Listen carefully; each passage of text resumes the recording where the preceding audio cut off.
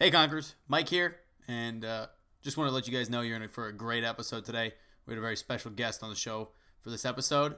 However, he lives out in Colorado, so we had to Skype him in, and that means that our audio quality maybe isn't up to par with what you've been listening to recently on our show.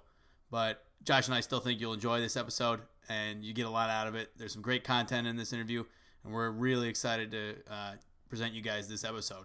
So, hope you have a good time listening. And without further ado, let's kick off the episode. Oh, tricked you guys on that one. Josh here. Mike does his edits before mine. I realized that he forgot our most valuable resource, our Patreon plug. So if you guys are feeling like you got a bunch of money laying around the house you just don't want, get rid of that terrible money. You can go to patreon.com/Conquering Columbus and dump all that money off. You'll never have to see it again. And we'd really appreciate it. And now, without further ado, we'll really get into the episode today. We got an astronaut, Mr. Dominic Gorey.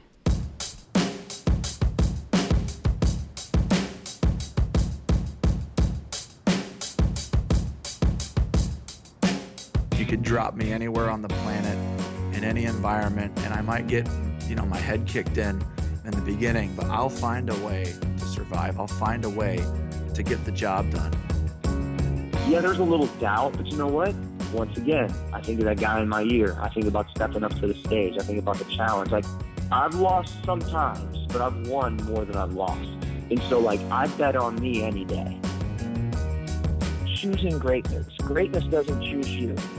You have to choose it. And, it's hard. I think there was a hunger in me. There was a desire just to make a difference. There was a desire to not just be status quo, a desire to not be average. This is Conquering Columbus. Hey there, Conquerors. And today, really special guest. He spoke to the wrestling team once, and that's how we kind of made the connection. But Captain Gorey, he graduated from the Naval Academy with a Bachelor in Science in Ocean Engineering, and then later earned a Master of Science in Aviation Systems from the University of Tennessee Space Institute.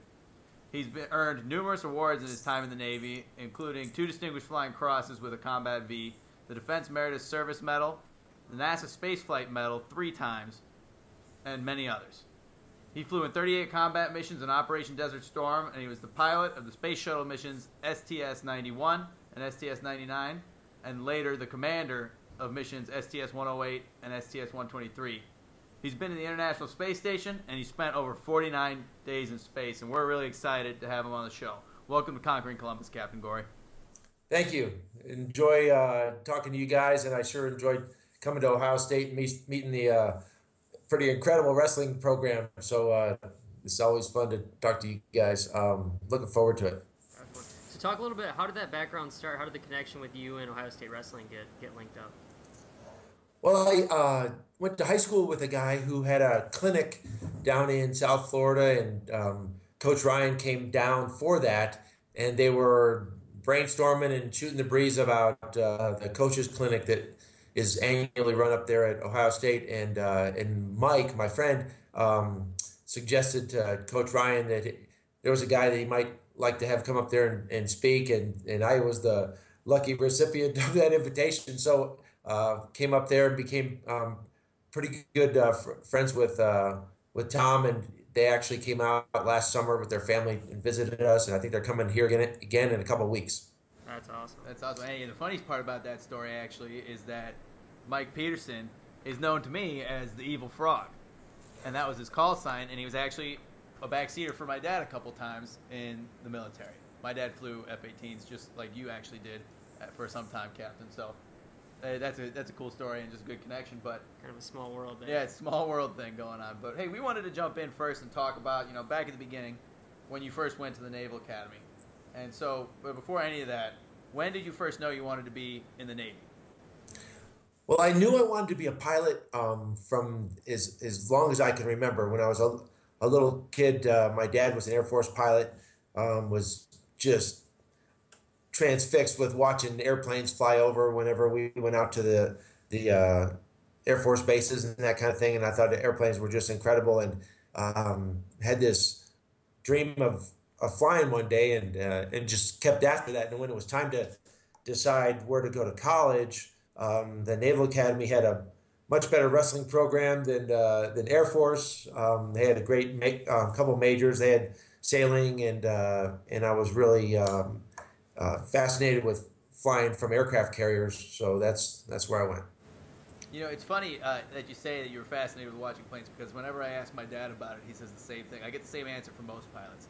I was just fascinated. I always wanted to be a pilot. Yeah. And I think that's an interesting similarity between all pilots in the military. Yeah, definitely. I think because it's such a major achievement in life and it's so difficult to get there, I think you really have to have it ingrained in you from a young age. Because when things get tough, you know, I'm sure they got tough multiple times, and you really go through a scrutinizing process to get to where they are. You know, you really got to know, this is what I want, this is what I've always wanted. But to kind of switch that to a question. Go ahead. Yeah, I think a lot of young guys and kids are fascinated with flying, and sometimes people's eyes go bad, and sometimes they don't have the opportunity to go to a school that can lead them in that direction. But for me and Mike's dad, it worked out. I'm certainly happy. Yeah, definitely. So it was a real conscious choice at a young age. I mean, I feel like in high school, there's not many people who understand what they want to do that definitively. So you can kind of talk about maybe, do you have any siblings, first of all? I think that's a curious question. I'm one of 7. Okay. So I was number 2 in that line. But yeah, there's a bunch of us. Yeah. And where did your oldest brother go then? He went to Notre Dame. My older brother, he's a year older, and he played rugby at Notre Dame and is an engineer. But I just had this desire to fly, and the Naval Academy was the best way to make that happen for me. So you show up at the Naval Academy and you're studying there. Can you talk a little bit about what that time was like and any difficulties you faced? Did you live a normal college career at the Naval Academy, or was it, you had to grow up pretty quick? I think anybody that goes to the service academy does not have a normal college life. You don't have to do your own laundry. You don't have to cook your own food. They give you all the uniforms you're going to wear, but the freedoms that you have are fairly limited, especially in the first couple of years. So there are some things that are easier. You don't have to fight through a lot of hardships that most college students have, but the academics and the rigor of the military programs and leadership programs and the required athletics certainly complicate the life there. I wrestled there for 4 years, and that was a great opportunity to get out a little bit more than most of the midshipmen at the Naval Academy, especially in the first couple of years. So that was great, but very challenging academics. It's extremely rigorous, especially if you go into engineering, and anybody that is trying to do both a demanding curriculum and a varsity sport, especially Division I school, it's got their hands full, and you have to learn how to manage your time and prioritize and those kinds of things. Absolutely. So you mentioned you wrestled for 4 years. What were there any highlights of your wrestling career that you particularly enjoyed, or what about wrestling drew you to the sport? Well, just at the Naval Academy, your biggest rivalry, of course, is against Army, and Army had a pretty good wrestling program, but we never lost to them. And I got to wrestle against Army a couple times and beat the same guy a couple times. So that was probably my biggest or most significant memory was being victorious in that match. But just being at that kind of level and being in a room with guys that were recruited from around the country, I thought was unbelievable. It was sort of beyond what I expected I would be doing in college. I was a pretty good high school wrestler, but certainly nothing like the normal guy that comes to Ohio State and puts on that uniform. So kind of an off-the-wall question, something I'm just curious about hearing you talk. When you spent your time at the Navy, a lot of people who reach your level in life, it's funny, they look back and they say, well, yeah, I was classmates with this person, they went on and did this. Do you have any significant classmates that you went through the Naval Academy with that you look back and they achieved pretty amazing things too that you were pretty close with? Well, I've got several friends that have become admirals, and everybody's starting to retire now. I've got several guys that I was friends with and am friends with now that were in the astronaut program with me. I got to fly with a couple guys from my class at the Naval Academy on a couple different space missions. But the most significant thing that I remember and I cherish is just the friendships. I mean, when you go through something like that with a group of guys, and they're organized at the Naval Academy in companies, and so you have 30 to 35 guys in your company, in your class, and you get really close with those guys, and I still have some really close friendships from that. That's great. That's all stuff. So you get done at the Naval Academy after your 4 years. Did you go straight into flight school after that? I did, and so when you graduate right before you graduate, halfway through your senior year, everybody selects what they want for their service option, and there are a couple hundred pilot slots. And if you are in the upper part of your class standing, then you're pretty much guaranteed of getting one of those. And so as soon as I graduated, I had a couple months to goof off until my flight school class started, but went right to Pensacola, started flying, went through the pipeline with props and then jets, and then and got into the aircraft carrier, jet flying business that I was always hoping for. So kind of talk about that daily life from going through that training program. Was it morning to night every single day? Is there free time in a training program like that? What was your social life like, I guess? Can you take us through that experience? Now you're talking about flight school. Yeah. When you go through flight school, it's a very it's not self-indulgent, but you are doing exactly what you hoped you would be doing. You get to prepare plenty of time for every flight that you have, and where the difference between guys that did well and those that were just moving along was, I think, the preparation that you put into every one of those training events. And when you're enjoying something, certainly as much as I was enjoying it, it didn't seem like work. But there was opportunities to still stay in shape, goof off, go visit, and chase my future wife around.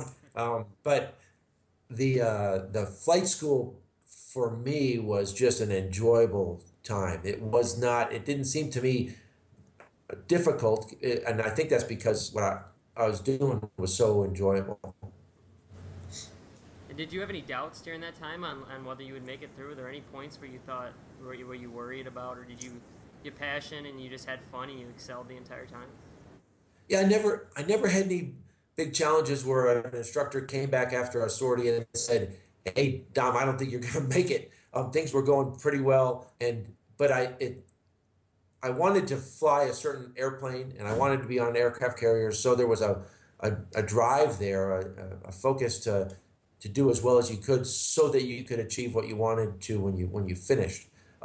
So you're never quite sure how you're doing relative to guys in other jet bases, because there's training going on in several different places. And then when a group graduates, the guy at the top of the class gets his first choice, and then you just start marching down what's available.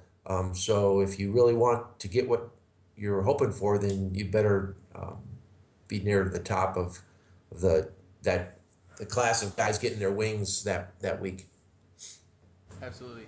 Hey, so what were some of your early missions after you did get your wings? I mean, I know with my dad, he flew a lot of training missions early on, but were there any missions that stand out to you from your first few years as a pilot in the Navy? And yeah, from the very beginning, I was flying single seat jets off of carriers, and when you do that, there's nobody else that you can really rely on when things start to go a little bit bad. And there was certainly a couple times where, out in the middle of the Atlantic Ocean, we were 1,000 miles from the coast, and we were doing a long range mission against another carrier, and I had this single engine airplane that started coming apart. Getting back to the ship was not a real clear thing for about an hour, but the airplane stayed somewhat together. I had to change to an alternate, fuel control, and was able to land just fine. But that was an early lesson that when you're flying a single seat airplane, you can find yourself in extremis fairly quickly. And it was an airplane called an A7, and I transitioned fairly early to F-18s. And F-18s were just incredible. They were so far beyond anything else that the Navy had at that time. And we were with the very first Hornet Squadron on the East Coast. You were the sort of the new guys on the block with the best toy, and everybody was jealous. And it was just wonderful flying the F-18. But again, all those training missions that we did, even on deployment, were always exciting. And when you land on the ship, it's always exciting. We did some operations with Libya, and we were intercepting a bunch of Russian MiGs that the Libyans were flying, and they also had some Russian pilots in them. Those were exciting. And then once, a couple of years later, I went to test pilot school. And then after that, did the Desert Storm cruise, which was pretty memorable, very intense couple months. Can you kind of go into a little bit more detail on that, if you feel comfortable talking about it, kind of what those couple months were like? So when we were flying, our aircraft carrier was in the Persian Gulf. I was on the Roosevelt, and we were really close to Kuwait and Iraq, and so our missions were flown very regular on an hour and a half or 2 hour cycle, as opposed to other carriers that were in the Mediterranean or the Red Sea, and they had to fly 6 or 7 hour sorties. And when you fly those long of missions, you're not flying very many. We were sometimes flying a couple times a day, so it was really rigorous. And early on, a lot of missions at night.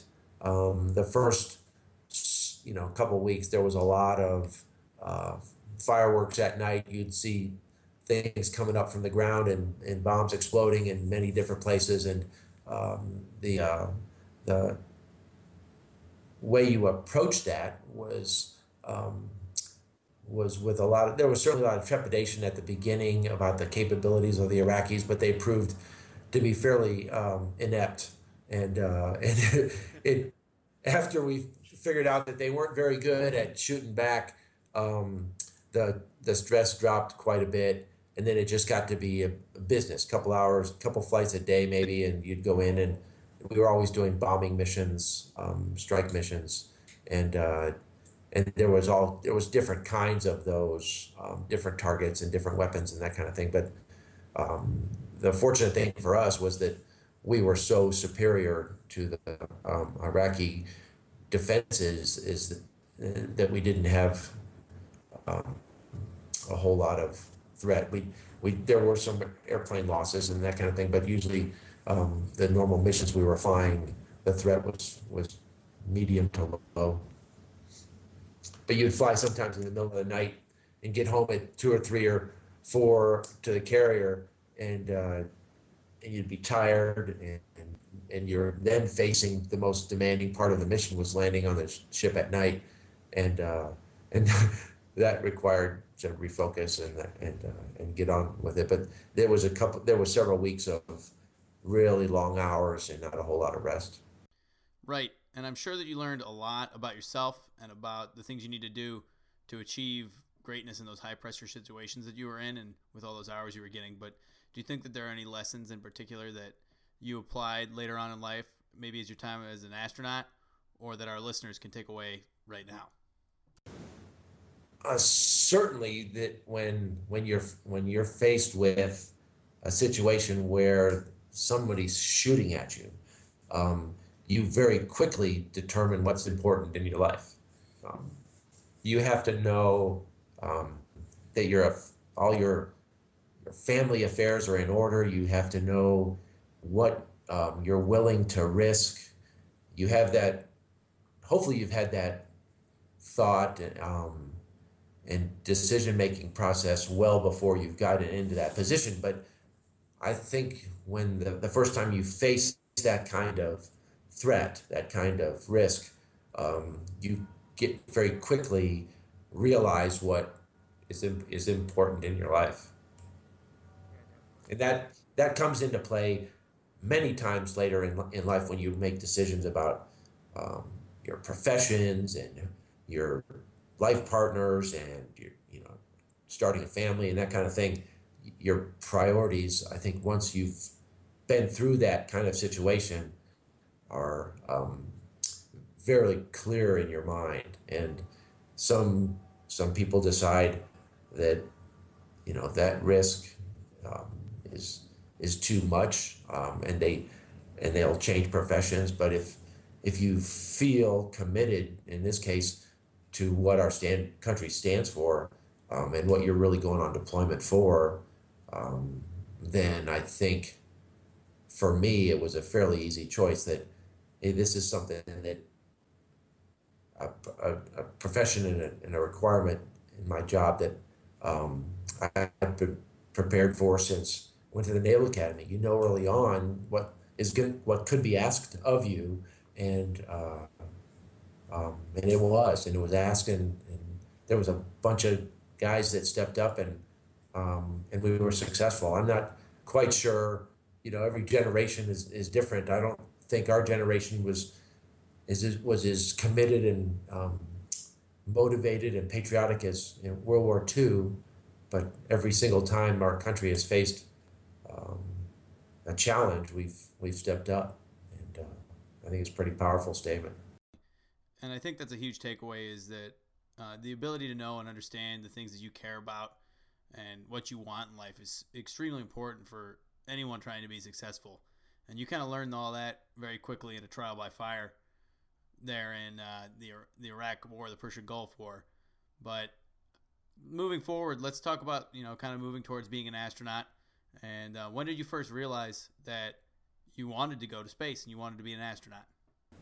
I think I remember watching the first couple moon missions, and was fortunate to be at a fairly young age, but old enough to know what was a significant event in human history. And when I saw that, I thought, good grief, that's unbelievable. But I also put it in the same category as, I was playing Little League at the time, and I also thought it'd be cool to pitch in the World Series. Sort of put it in the same category, that there's some things that are in the realm of possibility for a little boy in a small town, and there's some things that are not. So I always thought that's way cool, and I would love to do that, but it was not something that I seriously thought was possible for several years after that. Mike's still hoping to make it to the Little World Series, and I tell him, man, you gotta, you're 24, you gotta grow up. Well, I figure I pay somebody like $10 and I can get a fake birth certificate in there, and I'll make it into the Little League World Series. I'll catch him in his bedroom throwing fake pitches, and he's got baseball music on, and he's throwing himself Cracker Jacks, and it's like. I think if you're on the wrestling team at Ohio State, you're sort of in the World Series. You've made the big time. That's absolutely true, And so, one thing about the selection process of being an astronaut, it's even more difficult than the selection process at the Naval Academy or the selection process of flight school. So, it certainly was. And one of the things I got to do before I left was sit on a selection committee. And it was fascinating to see how many unbelievable candidates would apply to an astronaut selection. And every couple of years, at least back when the shuttle was flying, we had an astronaut selection for a new class about every 2 years.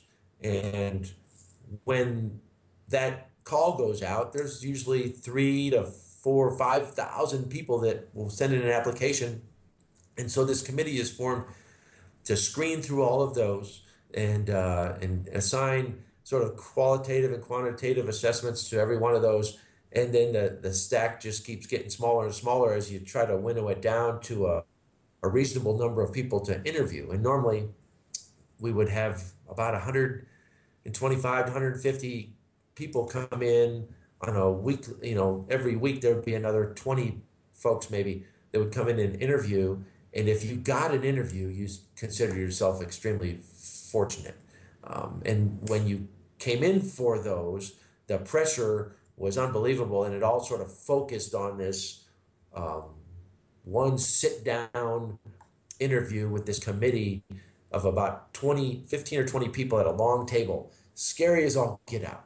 And you'd sit in this room knowing what was on the line. The rest of the week was involved with, all kinds of medical and psychological tests and probes and profiles and that kind of stuff. But this interview was incredibly important, but it was incredibly simple. And all they did every year, it was always the same. They would ask the person sitting at the table to sort of talk through their life, and whoever was doing the main questioning would start them maybe at high school. And the questions were fairly simple. It would ask, so tell me about your high school. And it was very open-ended. That person could answer and start talking about their class standing in high school or their SAT scores, or they could tell a joke about something funny that happened to them in sports, or some embarrassing thing. And what became very clear very quickly was what this person thought was important. And when you ask an open-ended question, their response sort of leads you to understand quickly what their priorities are in life, and you walk them through high school and college and their first jobs. And the real answer that you want to come to is, do you want to spend a couple weeks with this person locked in a small spaceship, like a motorhome, and nobody's getting out for 2 weeks? And you want to know, is this somebody I want to spend time with closely, and can I rely on them? And it was very evident quickly. And as we went through training as astronauts, what I sort of determined was most important was that personality. Everybody was technically competent. Everybody was pretty sharp. But what really made the difference in a successful crew and a successful mission was how well the people gelled together. And that was way more important than somebody's IQ or, hand-to-eye skills. It was important to have a group of folks that you could rely on to have fun and get the job done. So drawing back on those memories and thinking about yourself and thinking about the other people that you went into space with, are there any key characteristics that you think really made someone good at gelling like that and being a part of that crew? Like, is there anything in particular? I mean, you could tell, and Mike and I can see just from meeting you, how your personality is really enthusiastic and just it seems very optimistic and excited about things. Is that how everybody was, or do you think there were some key characteristics of people? Well, when you have 100 people in an office, there's going to be a spectrum of personalities. But I would say the common thread was the person that was always putting the group goals ahead of their individual desires. And we would take people out on these wilderness adventures to assess how they were. And when you take somebody out on a camping trip and put them in a pretty tough scenario, it's easy to determine who's going to put their own needs ahead of the group. And sometimes you have to do that if it's really crucial. But when you're trying to do a group effort like a spacewalk or a robotics on a space station, space shuttle mission, everybody's you got to place the mission goals and the group goals ahead of what you're doing. And that was the common thread. I think also when we would run simulations for flights, it was very interesting to watch when mistakes happened. And they always happen. People mess up all the time in a simulation. And how people took responsibility for those. And even when it wasn't somebody's personal fault, they would say that, hey, I'm sorry, I could have prevented that, I could have helped out. And that kind of attitude of trying to take responsibility for things going wrong was unbelievably significant. And it got to the point where on a couple flights where guys were so eager to not let their buddy or their crewmate feel bad, that they were taking responsibility and trying to help out. And it was it was very unique, and it was telling about how a mission was going to go, based on how people were focused on the group instead of themselves. Absolutely. And, I see that connection. I hear that about the SEALs all the time, too. People who excel in the SEALs put the group before themselves. And I think, especially in the military, you find that virtue and that quality in people of knowing the team's mission comes before your own is especially important. And I think it applies well to business, too. Yeah, we're actually going through a book currently. I don't know if you ever read it, Mr. Gorey, but it's called Extreme Ownership. It's by 2 former Navy SEALs, and it's kind of, it's down to the T what you just said, and it's kind of funny to see that connection at such a high level in 2 different places, because I think the deepest of characters and the strongest of people have the ability to, whether they made a mistake or not, know that in the end there was something they could have done to control the outcome, and if there was fault, they feel like it was ultimately their fault, and I think that's a huge trait that a really cool key takeaway that people can take from this. Right. I think, yeah, anytime, whether it's business or military or certainly in the space business, it was really important to have good debriefs and discuss things that went well and things that didn't. And a common thread between all of those kinds of events, whether it can be even an operating room or a multi-seat airplane, you've got to have these debriefs to identify the weaknesses and how to make things better, and how you approach those yields something great. A team that can function better than you would ever imagine. I always thought flying in a single-seat airplane that I was competent and I could handle everything, but when things really start stacking up and you've got a group of guys that can function together, the sum of the total is greater than the individual parts by far. Hey guys, thanks a lot for listening today. We're just going to take a really quick break to support Columbus, Ohio native Lewis Howes, who is bringing an amazing event back to the city September 29th through October 1st, the Summit of Greatness. At this event, Lewis is bringing together some of the most inspiring leaders in the world to speak, but most importantly, the event's designed with the individuals attending in mind and at the forefront to help them get the most out of the weekend. You can listen to Lewis describe it himself at thesummitofgreatness.com. You can also find the itinerary there, the list of speakers, and pick yourself up some tickets. Thanks a lot to Lewis for bringing this back to Columbus. And without further ado, let's get back to the episode. So I have a question that I really wanted to ask, and getting into your first space shuttle missions as a pilot. But you're sitting in the shuttle as the countdown begins on your first flight. What's going through your mind? Well, there was a big difference between the first one and the fourth one. You're the first time you fly, you're laying on your back and excited beyond description, not sure what's going to happen, totally focused on not messing up. You've been training for this flight for at least a year, and really nervous about how it's going to be for you in space, how you're physically going to adapt, the challenges of doing your job, and not embarrassing yourself or your crew. And so there was a lot of nervousness about that. But as soon as we lifted off, I still can remember very clearly the just unbelievable power that I was sitting on top of. And there's 6 million pounds of thrust shaking you.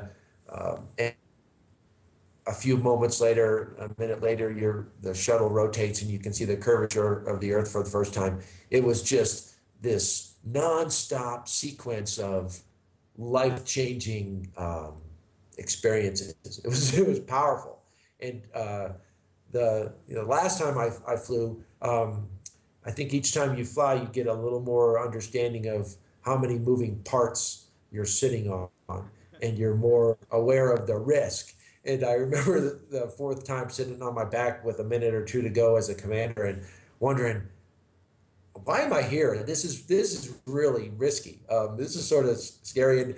And as a commander, you're responsible for the whole mission and that kind of thing. And that makes you a little bit nervous too. But as soon as lift happens, again, I think the emotions were the same. Just unbelievable excitement, nervous about how the flight's going to go, and the joy of seeing the Earth from that perspective is just, it's indescribable. Just a beautiful experience. I'm just glad your crew couldn't hear the thought about why are you here. They might have got a little nervous. Well, you're here because of us, so let's. We're already locked in. Hold on a second. The countdown already started. We're going back. But that's great stuff. I love hearing that. That sort of thing, that's the sort of thing that makes kids want to go out and be astronauts. Yeah, they hear that and they say, "That's the coolest thing I've ever heard. I want to do that." Yeah, it gives you chills. And it's almost like you would imagine, and I would assume it's like all of your goals and all of your dreams that you've had in life and all of that hard work, and the minute you feel the shuttle take off, it's just like it happened. You finally got to where you wanted to be and achieved that one thing in your mind. And I can't imagine anything more satisfying than that in the world. It's so, I guess for Mike, it's not too unlike a wrestling match. And you've been focusing on this thing for a long, long time. And you finally are out there, and there's thousands of people along the causeway in Florida watching this thing. And there's thousands of people in control centers and NASA support facilities watching this thing take off. And all of this focus, unfortunately, is on the crew. And everybody thinks the astronauts are pulling all this off, but they're really a small part of the whole thing. But there is a lot of focus on the crew. And it's like in a wrestling match when you're out there and you're I was pretty doggone nervous, but as soon as the whistle blows, or as in the space business, as soon as the rockets ignite, all that's gone. You're just focused on what you've been training to do, and all that nervousness and all that thing goes away. And space was actually, flying in space was easier than a wrestling match physically, but emotionally it was pretty tough. I can't imagine how many times, or I can't count how many times I was cutting weight and I asked myself, why am I here? So I do feel like there are a lot of similarities in between that. So kind of to talk a little bit more about those missions, were there any significant high points throughout your missions, any significant hiccups or things that had gone wrong throughout your 4 times? We never had anything serious go wrong on those 4 flights that I was on. There was always little things that would happen on every flight. A computer would break, an alarm would go off at a strange time, and you had to get up and work it. But I cleared what I thought was a high point on the first flight and the last couple was the rendezvous and docking to another spaceship. I mean, how cool is it to be flying information with another spaceship going 5 miles a second, and you're doing this ballet choreographed approach and rendezvous and docking, and as a commander you get to fly that, and you're at the controls and that you're actually doing it. But that I thought was incredible, and you're looking down, and the whole operation that you're a part of is being by the Earth below, and you're seeing creation floating by in this glorious view that few people get to see, and it's desperately trying to pull your attention away from what you're supposed to be focused on. But you're steering the ship. You gotta stop looking at it. The sensations are unbelievable, and every one of them are overwhelming. The challenge is sort of to store all of that, to record it in your mind, so you can recall it, because when you come home, it's almost dreamlike that, hey, did I really get to do that and see that and participate in it? But the rendezvous were awesome, and the dockings, it was really, really fun. That's awesome. I love it.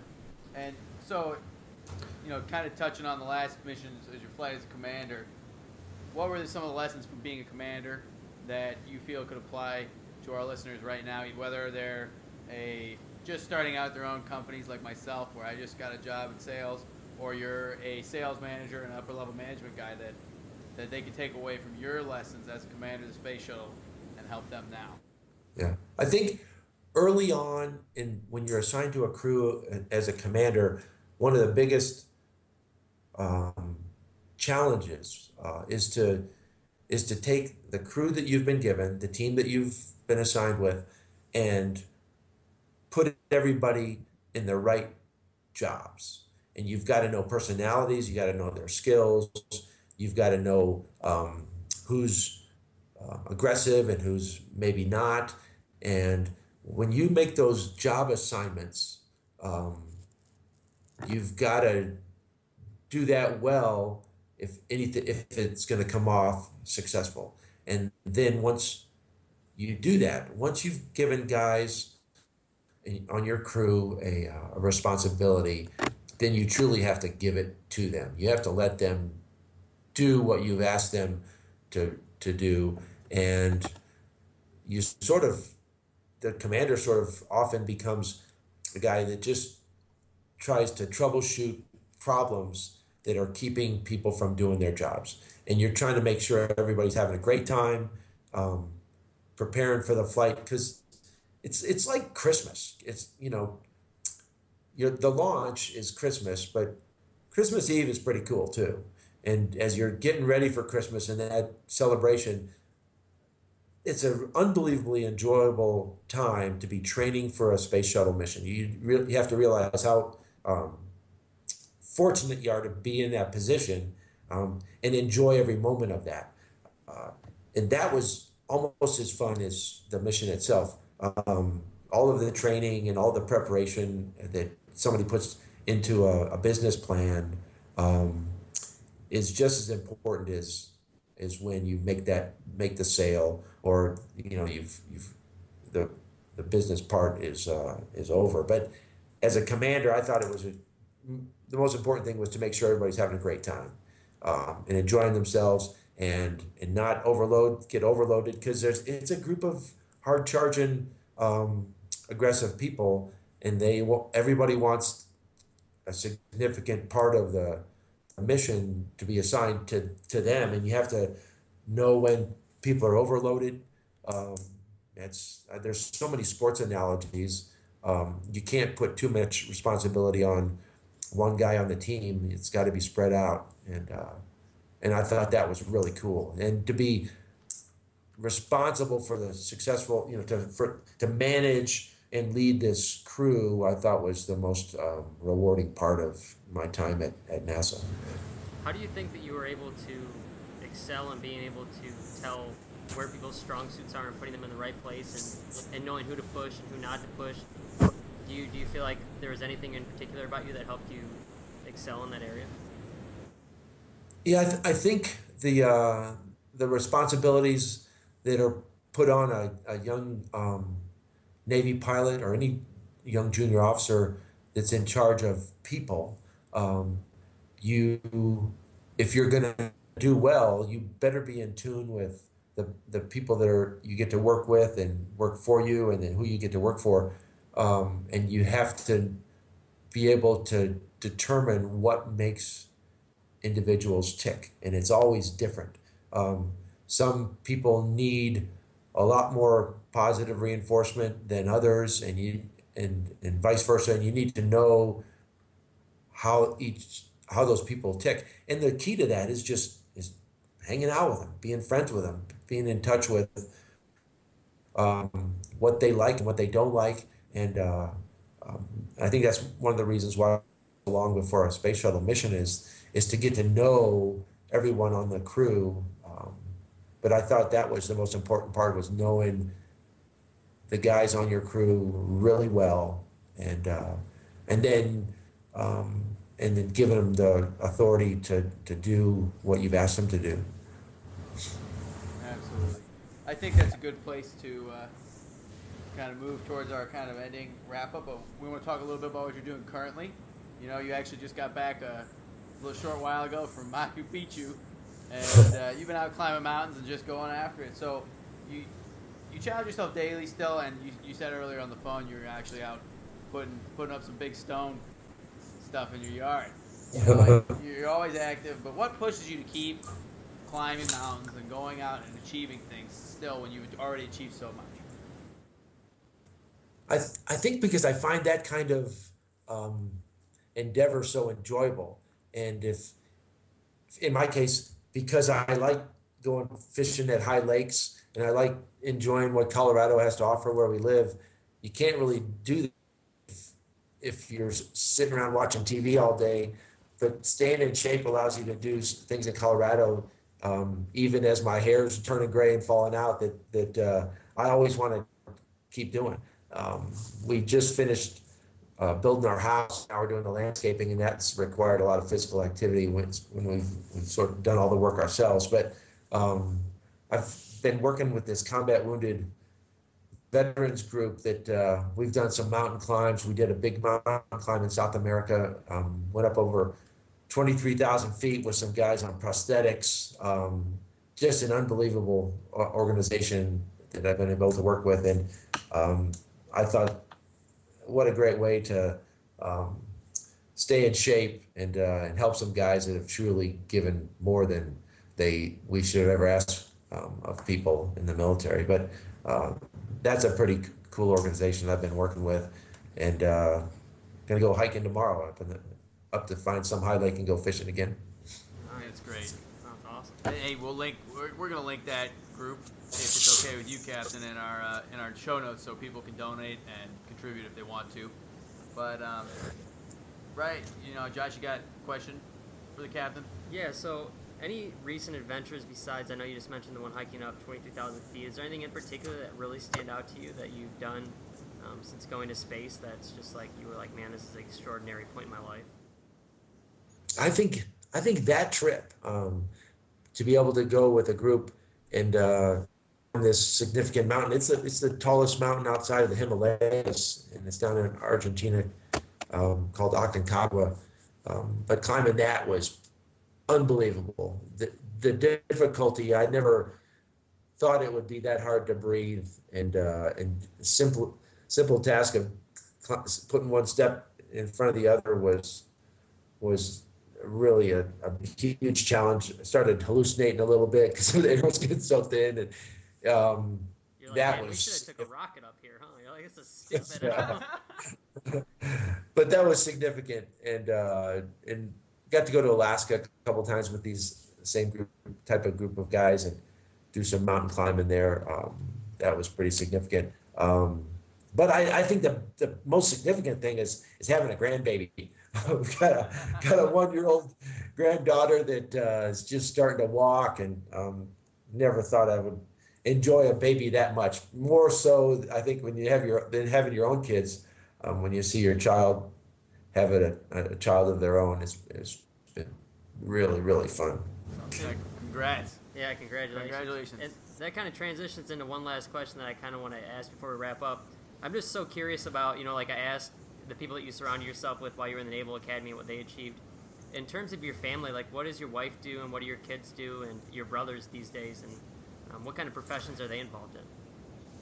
So my wife was a swimmer in college. She was an All-American, just powerful swimmer. I think she qualified for the Olympic trials when she was 13 years old. So she certainly is the athlete in our family. But here in this small town we're in Salida, she's the swim coach at the high school and also in the summer swim team.